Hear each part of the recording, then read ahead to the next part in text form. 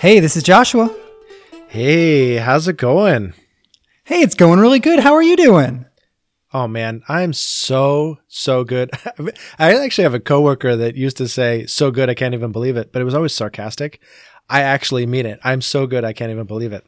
We just got back from an amazing family vacation in the Redwoods. For those of you that are listening and are like, wait a minute, I saw a social media post about that like forever ago. We record probably 4 weeks in advance or something like that. Many. Yes. Yeah. It gives us a chance to edit the audio and get it all set up and everything. So at any rate, yeah, we just got back. We had an amazing family vacation, capped it off by taking my youngest son to go see the finale of the World Athletics competition in Eugene, Oregon, where Olympians from all over the world were coming to compete in track. And we got to see the men's shot put finale, and he just had a great time. We both had a great time. I'm so good, I can't even believe it. That's awesome. Good vacation is such an excellent thing. Oh man, it feels wonderful. But, typically I'm Josh from Oregon and you are Josh from Missouri. But today I think we have to call you Josh from Illinois. Is that right? I don't know if I want to be called that, but yes, indeed. I am just north of St. Louis in Illinois at a week-long coaching training certification course.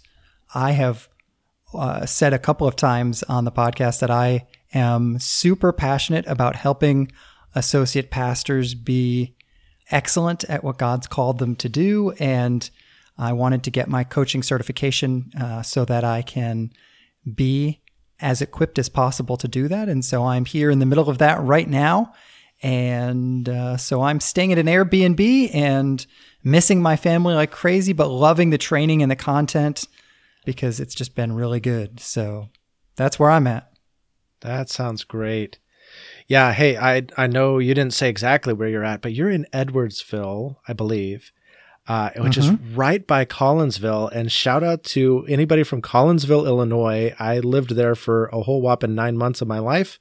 Graduated high school from Collinsville High School. So you are right next to the world's largest ketchup bottle, which is Collinsville's claim to fame. So if you're ever driving through Collinsville, Illinois, go see the ketchup bottle. Yes, I have promised that if my training, which is a full week long, if I get out early on Friday, I am going to go and see the world's largest ketchup bottle. All right, something to look forward to. But yeah, hey, so go ahead. Yeah, no, I was calling because I think we talked on a previous podcast about doing an episode on the Enneagram.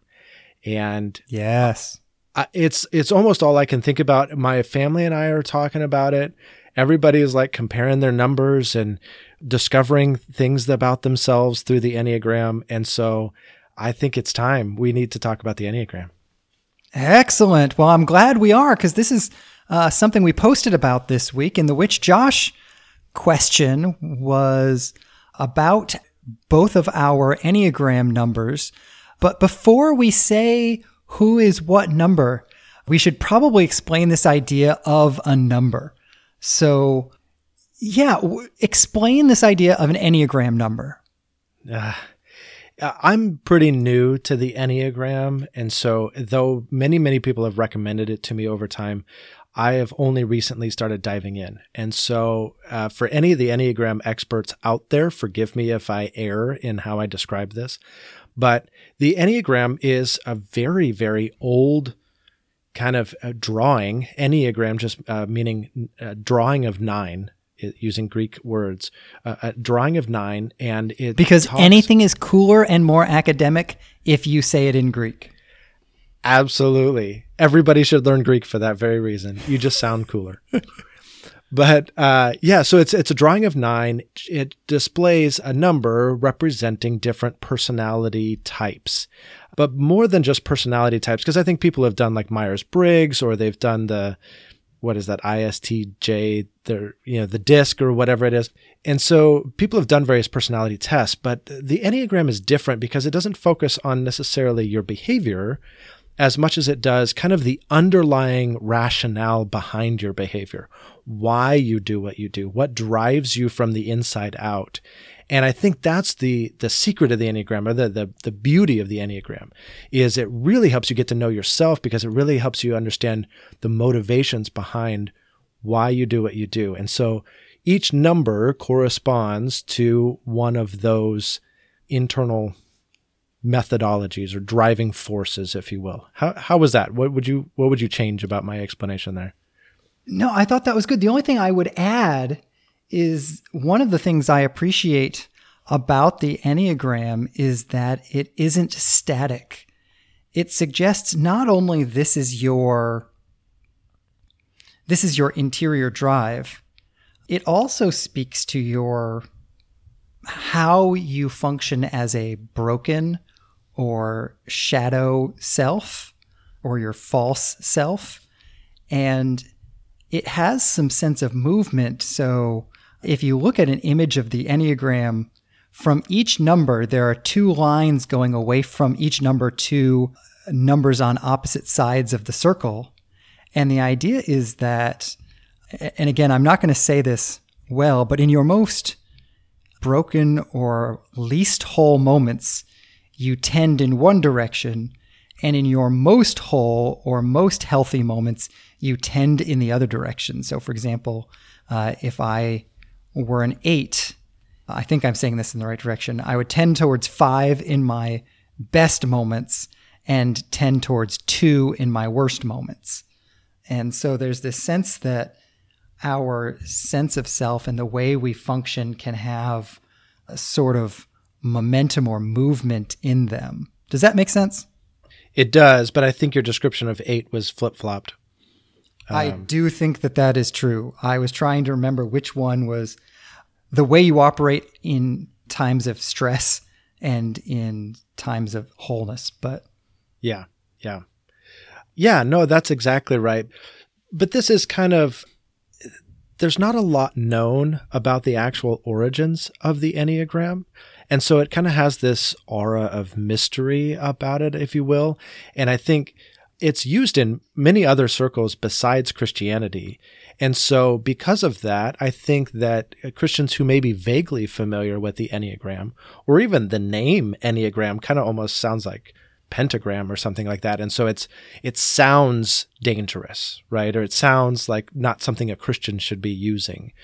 And so I think it's worth exploring that idea for just a moment, because I think there might be listeners out there that say, whoa, wait a minute. I don't know about this Enneagram stuff.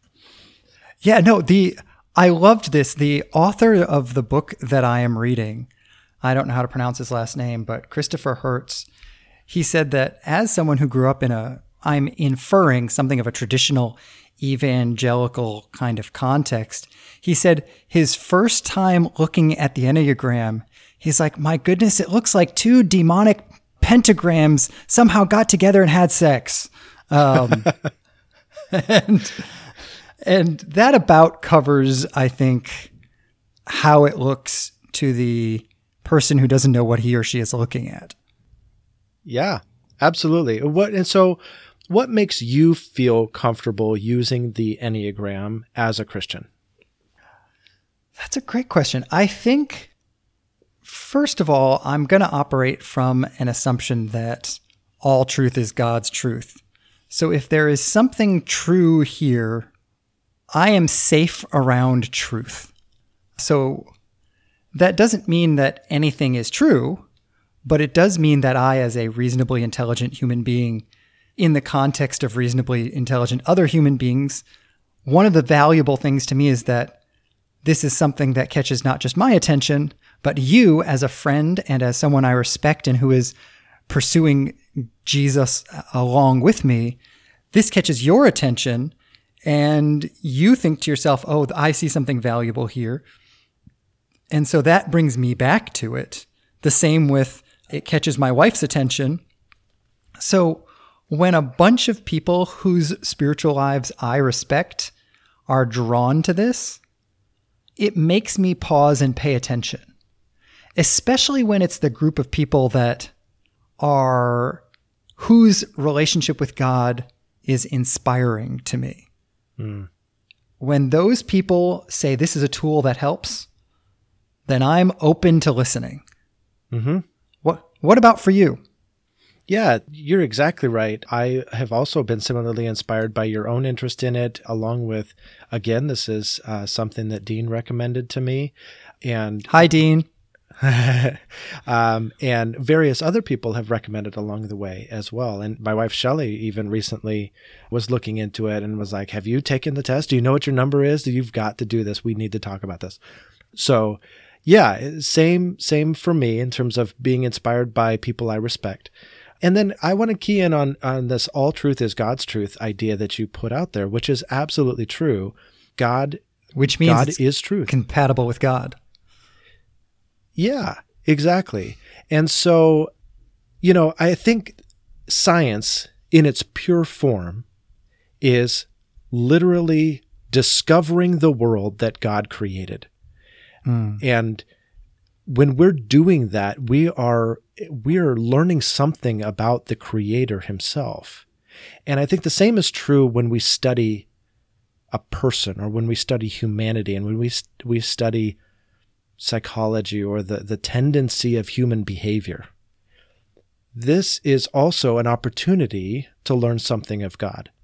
Now, it's also an opportunity to twist and, shape things in ways that are ungodly and to come to some conclusions that are incorrect. So that's always a possibility as well. But I also think my evangelical heritage did not always focus as much on kind of this idea of know thyself. And, there was a stronger emphasis on know the Bible, know the Word, which is all good. But there's also an element of know yourself. I think of this. I think of Proverbs 4:23. Above all else, guard your heart, for everything that you do flows from it. That's the NIV. That's a great verse. And how in the world do you actually go about doing it? How do you guard your heart, knowing that everything you do flows from it? I need to know something about my own heart. I need to know something about my own tendencies, if I'm left to my own devices, what would I more likely than not do? And I think that's what I learn about myself through the Enneagram. I saw myself reflected in my number. My wife saw me reflected in my number. There was no question this described me. And it described me so well that it was fascinating and eerie that like somebody who doesn't know me, who wrote this without ever even conceiving of me, could describe me that well. Yeah, exactly. Years and years ago for seminary, I had to read part of Calvin's Institutes, and the one thing that has stuck with me from the very beginning, like the introduction, he basically starts off by saying there's two essential kinds of knowledge of God and knowledge of ourselves. And so there's this long Protestant tradition of seeing spiritual growth as the intertwining of those two foci of knowledge. And I think that's exactly what you're hitting on. Yes. Yeah. And I think it's something that we hit on a lot, honestly, in this podcast, because we're both kind of in that space of marrying these two ideas, if you will, knowing God and knowing ourselves. And as we do both together in our friendship, we are hopefully bringing together a full and complete walk with God.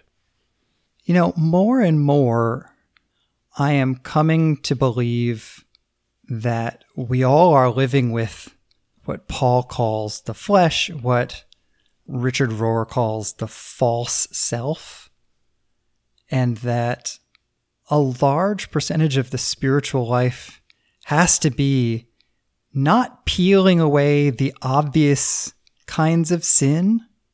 I think that's all the preliminary work that gives us the space in our lives to begin to peel away not individual sins, but the actual sinfulness, that is to say, the taint of the state of sinfulness that has broken even my own self-perception. I'm not who I think I am. Yeah. And it's something that I actually found myself about a year and a half ago, like actually thanking God for. I felt called to become a pastor when I was 13. And I have lived my entire life since assuming that I was preparing for the pastorate. And all the years in between Bible college and finally going to seminary, I was asking God, when are we going to get to this? I feel like you told me don't go to seminary yet. And so when are we going to get there? Why am I not doing this pastor thing that I feel led to do, that I feel passionate about doing? Why are we not there? And then God started doing some work in my life, and I started learning some things about myself. And I realized that this shadow self that you're talking about was, if I continued to live out of that shadow self and attempted to pastor out of my shadow self as a senior pastor, I would have done harm to God's church. My shadow self needed to be reckoned with, and I hadn't done that yet. And God was very much waiting for me to do some of that interior work that needed to be done before he could use me in the way that he wants to use me. Yeah, no, absolutely. I want to use my number as an example of this. But before we do that, we posted in our Which Josh question for this week that one of us is a 1 and one of us is a 6. And we encouraged people to take the test for themselves and post their number. But before I use my own number as an example, why don't you go ahead and tell us, which are you? Are you the 1 or are you the 6? I am a 1. And I was actually surprised to find out that you were not a 1. I mean, a 6 also makes sense. And so I understand it once you say it. But if I had pegged you at all, I had pegged you as a 1, just like me. It makes sense. And I have taken Enneagram tests multiple times, and I almost always come out as a 6. But one time I did actually come out as a 1. So it's close. But going back to your idea of shadow self and how it can be complicated when you're in leadership or ministry, which is why I wanted to say the fact that I'm a 6. In a lot of tests, the 6 is titled the loyalist. And one important thing to know about the Enneagram is that the names are sort of stuck on by the individual testing organizations. You have to be careful because they are almost caricatures. There's a lot of nuance to them. But the 6 is often called the loyalist because a 6 is often marked by a strong commitment to another person or another separate leader, someone else who is forging a path ahead. And of course, all of my talk about loving being an associate pastor, it is not shocking that I am that number. But as you dig into the 6, the reality is that the shadow side of the 6 has to do a lot with fear, and fear of being unprepared, fear of trusting oneself, and fear of being able to allow oneself to properly respond to circumstances. And coming out of all of that sense of loyalty, which looks for all the world like a virtue to everybody around you, it can even look like humility to everybody around you, when in fact it is simply fear masquerading as a virtue. And that certainly has been true of me. There are plenty of times I have avoided going out on my own, taking a senior role, because there was fear involved. And I was hiding behind someone else's leadership because I didn't trust myself and I didn't trust that God had adequately or could adequately equip me as a person. And I think God has been leading me in a very similar journey to what you were just saying about dealing with my shadow self or my false self and coming to find a level of freedom outside of all of that. And even quite honestly, for me, this podcast has been a piece of that. There's no one over me in this endeavor that we are trying that is telling me what to do. And I have to be okay just striking out and saying, this is my thing. And it is very vulnerable and transparent feeling to me. And I can feel that instinct to run and hide, that sense of fear.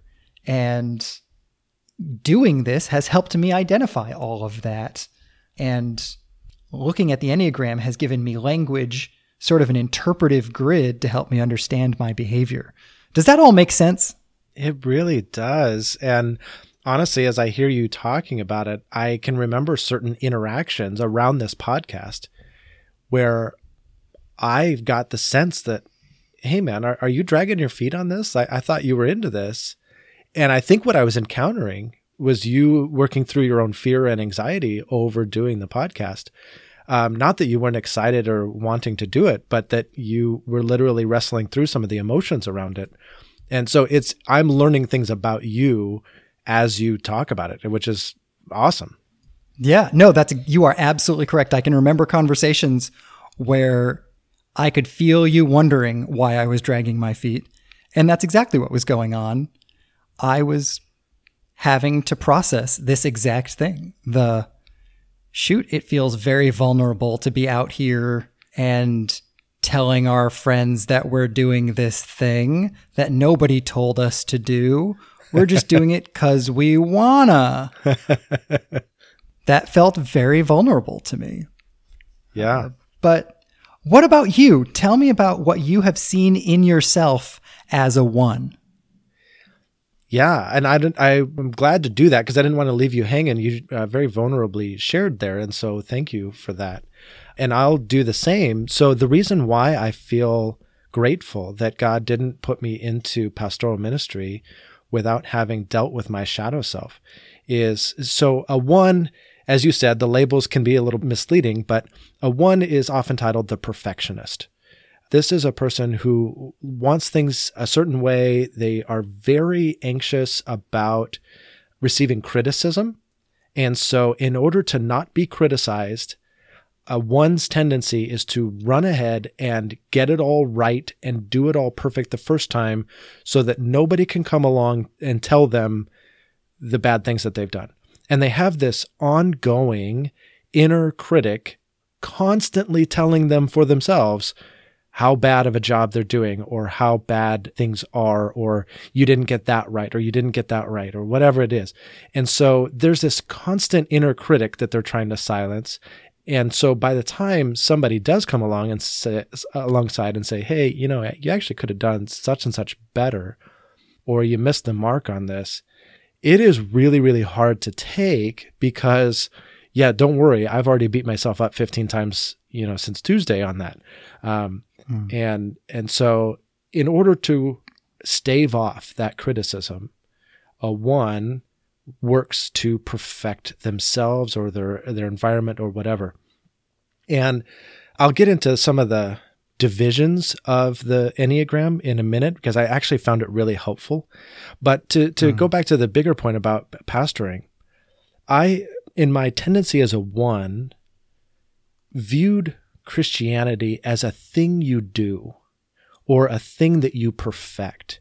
And so going back to how I internalized, you need to have a good Bible knowledge, or you need to have a good prayer routine, or you need to go to church, or you need to evangelize, or you need to these are the things, these are the steps, these are the things you need to get good at. And if my prayer life wasn't where it needed to be, there was all sorts of guilt and inner criticism and shame over all of that. And I just hoped that nobody would notice, because that was my biggest fear, is that somebody would come and criticize my spiritual walk. And so I internalized Christianity as something that you do or something that you perfect. And as God has revealed that shadow self and invited me to literally just dwell with him, and that this is the true mark of Christianity is, are you dwelling? Are you abiding? I'm reading this book, and it actually, when we get to the thought section, my thoughts are going to come from this book by my favorite college professor, Dr. Rodney Reeves. He wrote a book called Spirituality According to John, and I'm reading about a third of the way through it, and he says that John's spirituality is really kind of boiled down to this one word, abide. Abide with Christ. And the idea of abiding with Christ completely revolutionized my concept of what it means to follow Jesus. It's not something I do. It's not something I perfect. It's a place where I dwell. It's a place where I live. It's a place where I'm rooted, established, sustained. That's a very different thing. That's good. That's good. So seeing yourself differently gave you a window into seeing all of Christianity differently. It did. It did. And I think I would have unconsciously imposed a works-based, even though my theology said differently, my practical, my lived out theology would have accidentally enforced a very performance-based Christian walk in the congregation that I served. And I think that is actually antithetical to what Christianity really is. And so I would have done a terrible, terrible job as a pastor because I would have missed it fundamentally. So, yeah, so the shadow side, learning more about myself here, when you get down into the Enneagram, there's a couple of different ways to kind of subdivide your number. And some people really focus on the wings. And so if you're a 6, you have either a 5 wing or a 7 wing. Whichever of those two has the higher score for you is your wing. It's a way that you can kind of employ the best qualities in that other side to temper your own expression of your number. Is that a good way to say that? Yeah, it's sort of the numbers are all laid out around a circle, and you can borrow from the number to your left or to your right for well or for ill. You're leaning into sort of the left side or the right side of your number, which puts you closer to the number either on your left or your right. Sure. And so I'm a 1 wing 2, and 2s are super helpful. They really focus on trying to help other people. So that's my wing. But there's another way of subdividing your numbers, which I actually found to be even more helpful, even if I really, really hate the terminology that goes with them. Every single number can be broken down into 3 smaller ones, or 3 subcategories. And they all have the same names. These 3 subcategories have the same names in all 9 numbers. So you could be a self-preservation 1, 6, 8, whatever. You could be a social 1, or you could be a sexual 1. And I really hate the name sexual whatever number. But so a self-preservation 1 is very focused on perfecting themselves. A social 1 is very focused on being seen as the model of perfection that others should follow. And a sexual 1, which sexual really is more just, you're oriented more toward that one-on-one dynamic with another person. So it's kind of a bonding category. Or I don't know if bonding is quite always the right word, but it's that one-to-one connection idea. And so they've used the word sexual, which I think is a little bit misleading, honestly.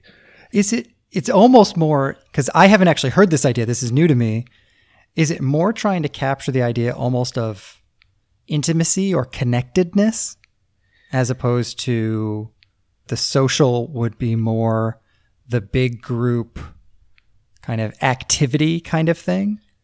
Yeah, I do think so. However, that desire or that passion expresses itself differently in all of the different numbers. And so what might be motivated by bonding or something like that, or one-to-one connection, might not actually look like one-to-one connection, in various numbers, if that makes sense.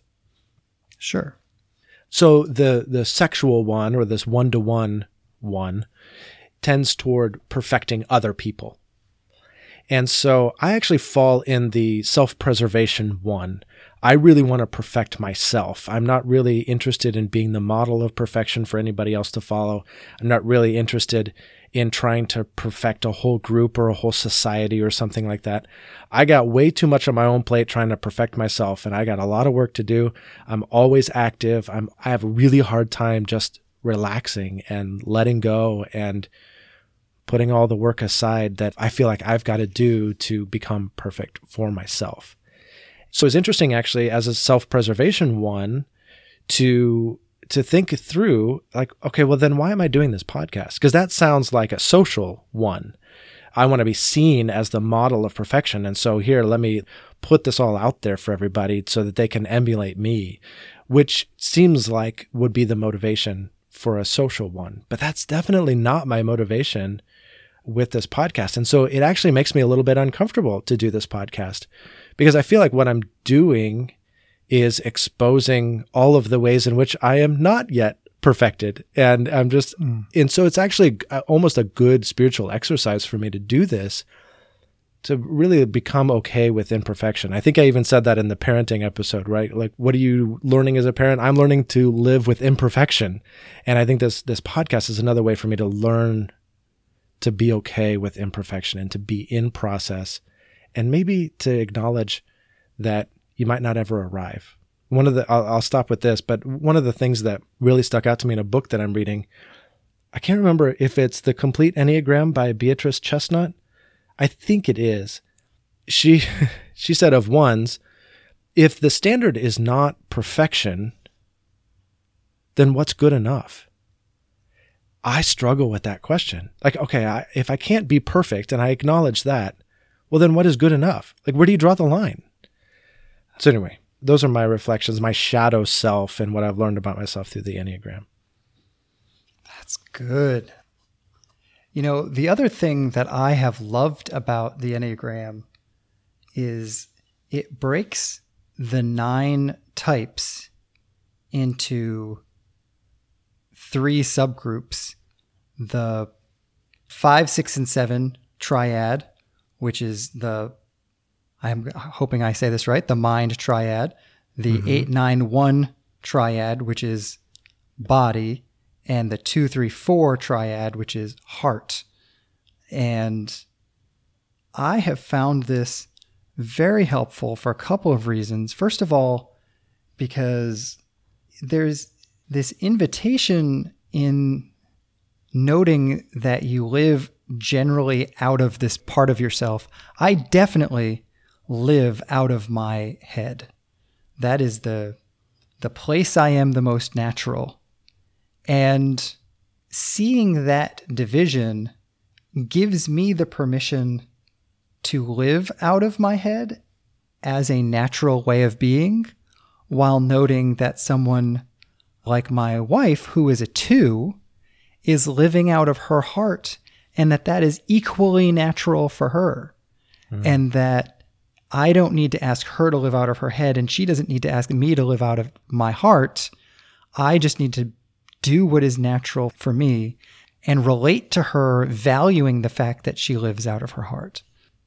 I have found that piece of this to be very, very helpful in some of my interactions with people who are different from me. Mm-hmm.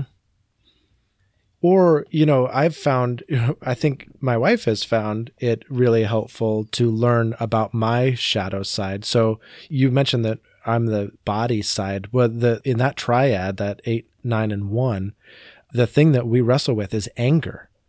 And my anger comes out as contempt or indignation or something to that effect when people around me are not trying to perfect all the things I'm trying to perfect. And so why is everybody else not running around frantically trying to make everything as right as possible? How are people relaxing right now? There is way too much to do to relax. And so it's opened some dialogue as a family for Shelley to be able to look at me and say, okay, you really can take a break. I know you need to be working on this. So how about you just chill a little bit? And in fact, we did this on vacation. We planned nothing about our vacation. We actually didn't have time to. And I don't like to operate that way. We ran completely just off script. We just did whatever we wanted to, whenever we wanted to. And by the way, for those of you who are listening who have never been on a vacation with Josh from Oregon, I have, and I am not convinced he enjoys the vacation as much as he enjoys the spreadsheets that come before the vacation. I can imagine my wife listening to this podcast right now and pausing it because she's laughing way too hard. My wife is a 9, by the way, and she's just like, yeah, all is going to be just fine. Everybody just needs to take a chill pill. Yes, that is my tendency. But, Shelley was able to look at me on this vacation and say, we're not planning anything. And you're just going to chill out and you're going to be fun dad. And so it was kind of a joke between us throughout the whole thing. Like, oh, I guess I'm just going to be fun dad. But I was able to just kick back and relax. And I think that's probably what helped just everybody relax, because I just wasn't so uptight. There was nothing to perfect. We were just going to have a good time and I was going to be fun dad. So I'm growing through my Enneagram. That's awesome. Well, hey, I don't want to interrupt this. We could keep talking about this for a long time, but I know we got to get going here soon. So I just wanted to see if there were other thoughts that you had about other topics besides the Enneagram before we get going. Yeah. All right. So I teased this out already that I'm reading this book, Spirituality According to John by Dr. Rodney Reeves. Absolutely, hands down, my favorite undergrad professor. He's now senior pastor at First Baptist Church in Jonesboro, Arkansas. And I love that. I mean, he's done both professor and pastor kind of back and forth a few times. I think that's what I was drawn to about him. He was a professor with a pastor's heart. And that comes through in his writings. And I love all of his writings. And anyway, he gave some insights into the story of Lazarus that I never knew. And I maybe you already know this and I'm going to be behind the times, but this was so cool. So obviously Lazarus had died. Jesus kind of delayed, even though he was like a day's walk away, he delays and he doesn't even show up until like the 4th day. And the women were responsible in that time for preparing the body and all of those things. But here's what I learned that I did not know.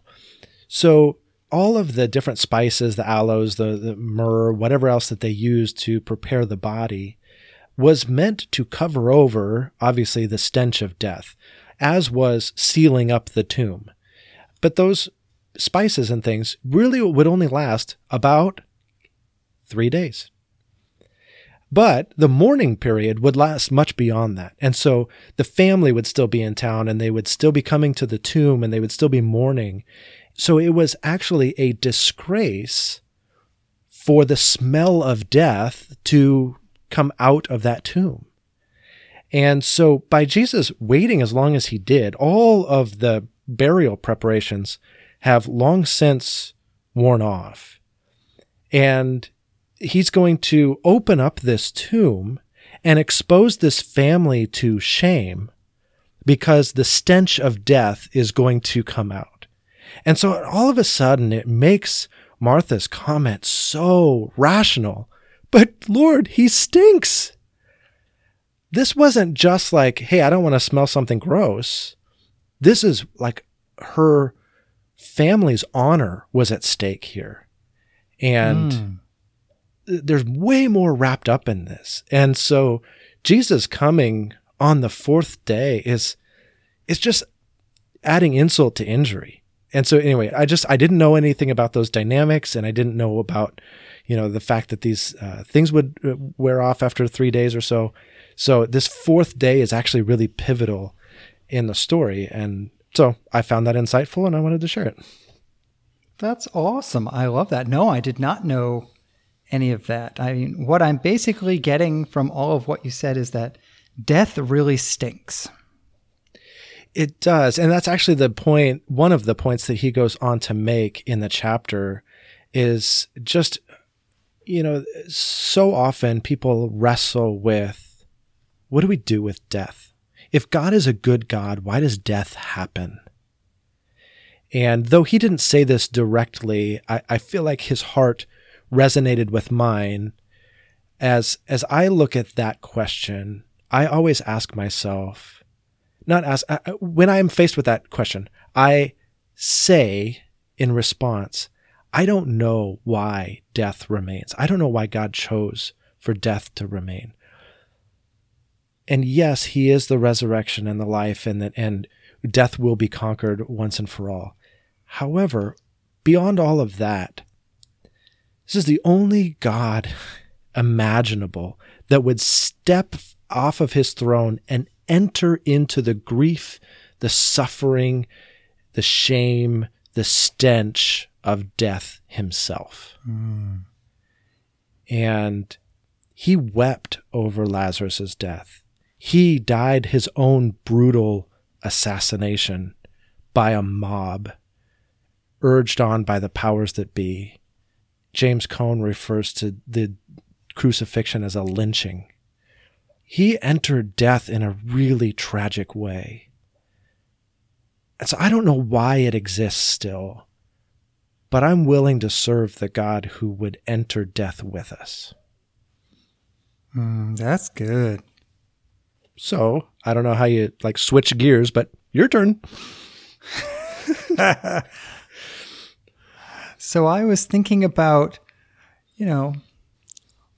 bubbles and unicorns and things. Oh, good. This is a good time for that. No, I was thinking, so like I said, I'm at this coaching training, and one of the things that I think one of my biggest takeaways from this particular day, Zach Prosser, who works for Emerge Ministries and is leading this coaching training and just doing a phenomenal job, he talked about the fact that whenever somebody comes to you with a problem, the problem is happening on 3 levels at the same time. And this actually kind of ties into our Enneagram stuff, but there's the problem they're having in their head.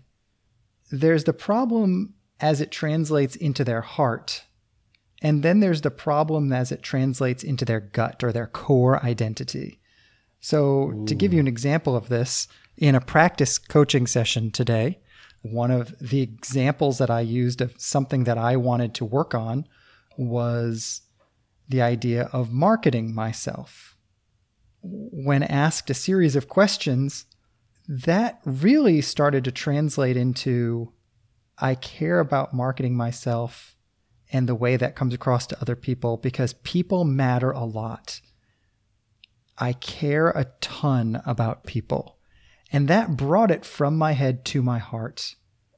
And then pushing in with some more questions really brought me to this place of acknowledging that what's really going on is that behind caring about people, there is a sense of purpose, motivation, or drive that is very core to my being, core to my sense of self and identity, that leads me to care about people and that therefore I want to connect with people. And the language that Zach used around this was that people walk in sometimes at best knowing what's going on in their head, what he called the presenting agenda. And that if we respond to people's presenting agenda, we may have helped them, but often we have missed what's really going on.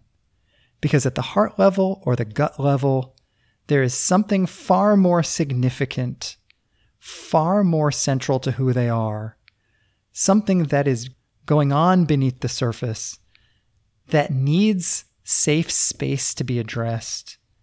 And yet there are very few safe spaces where people are allowed to go beyond their thoughts to their heart and to their gut. And that really is what coaching is. He called coaching a creative thought-provoking space that allows people to achieve their goals.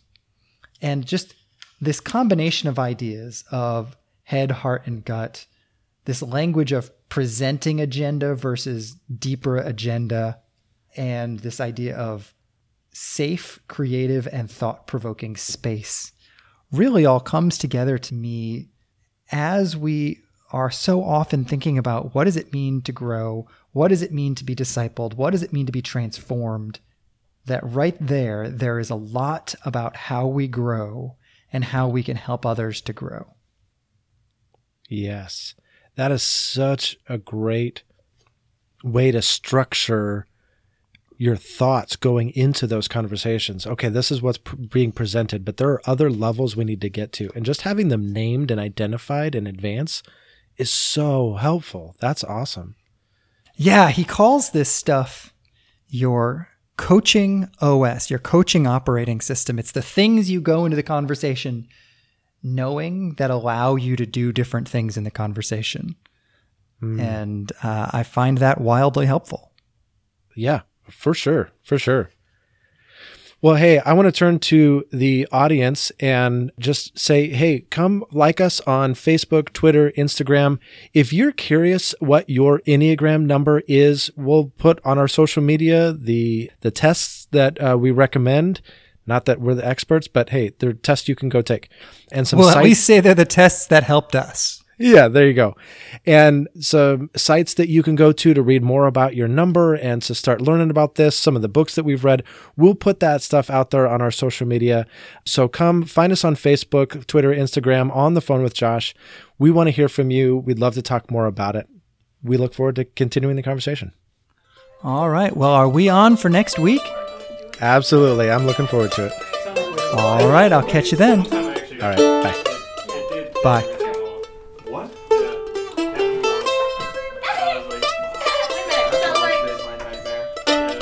What's the car plan?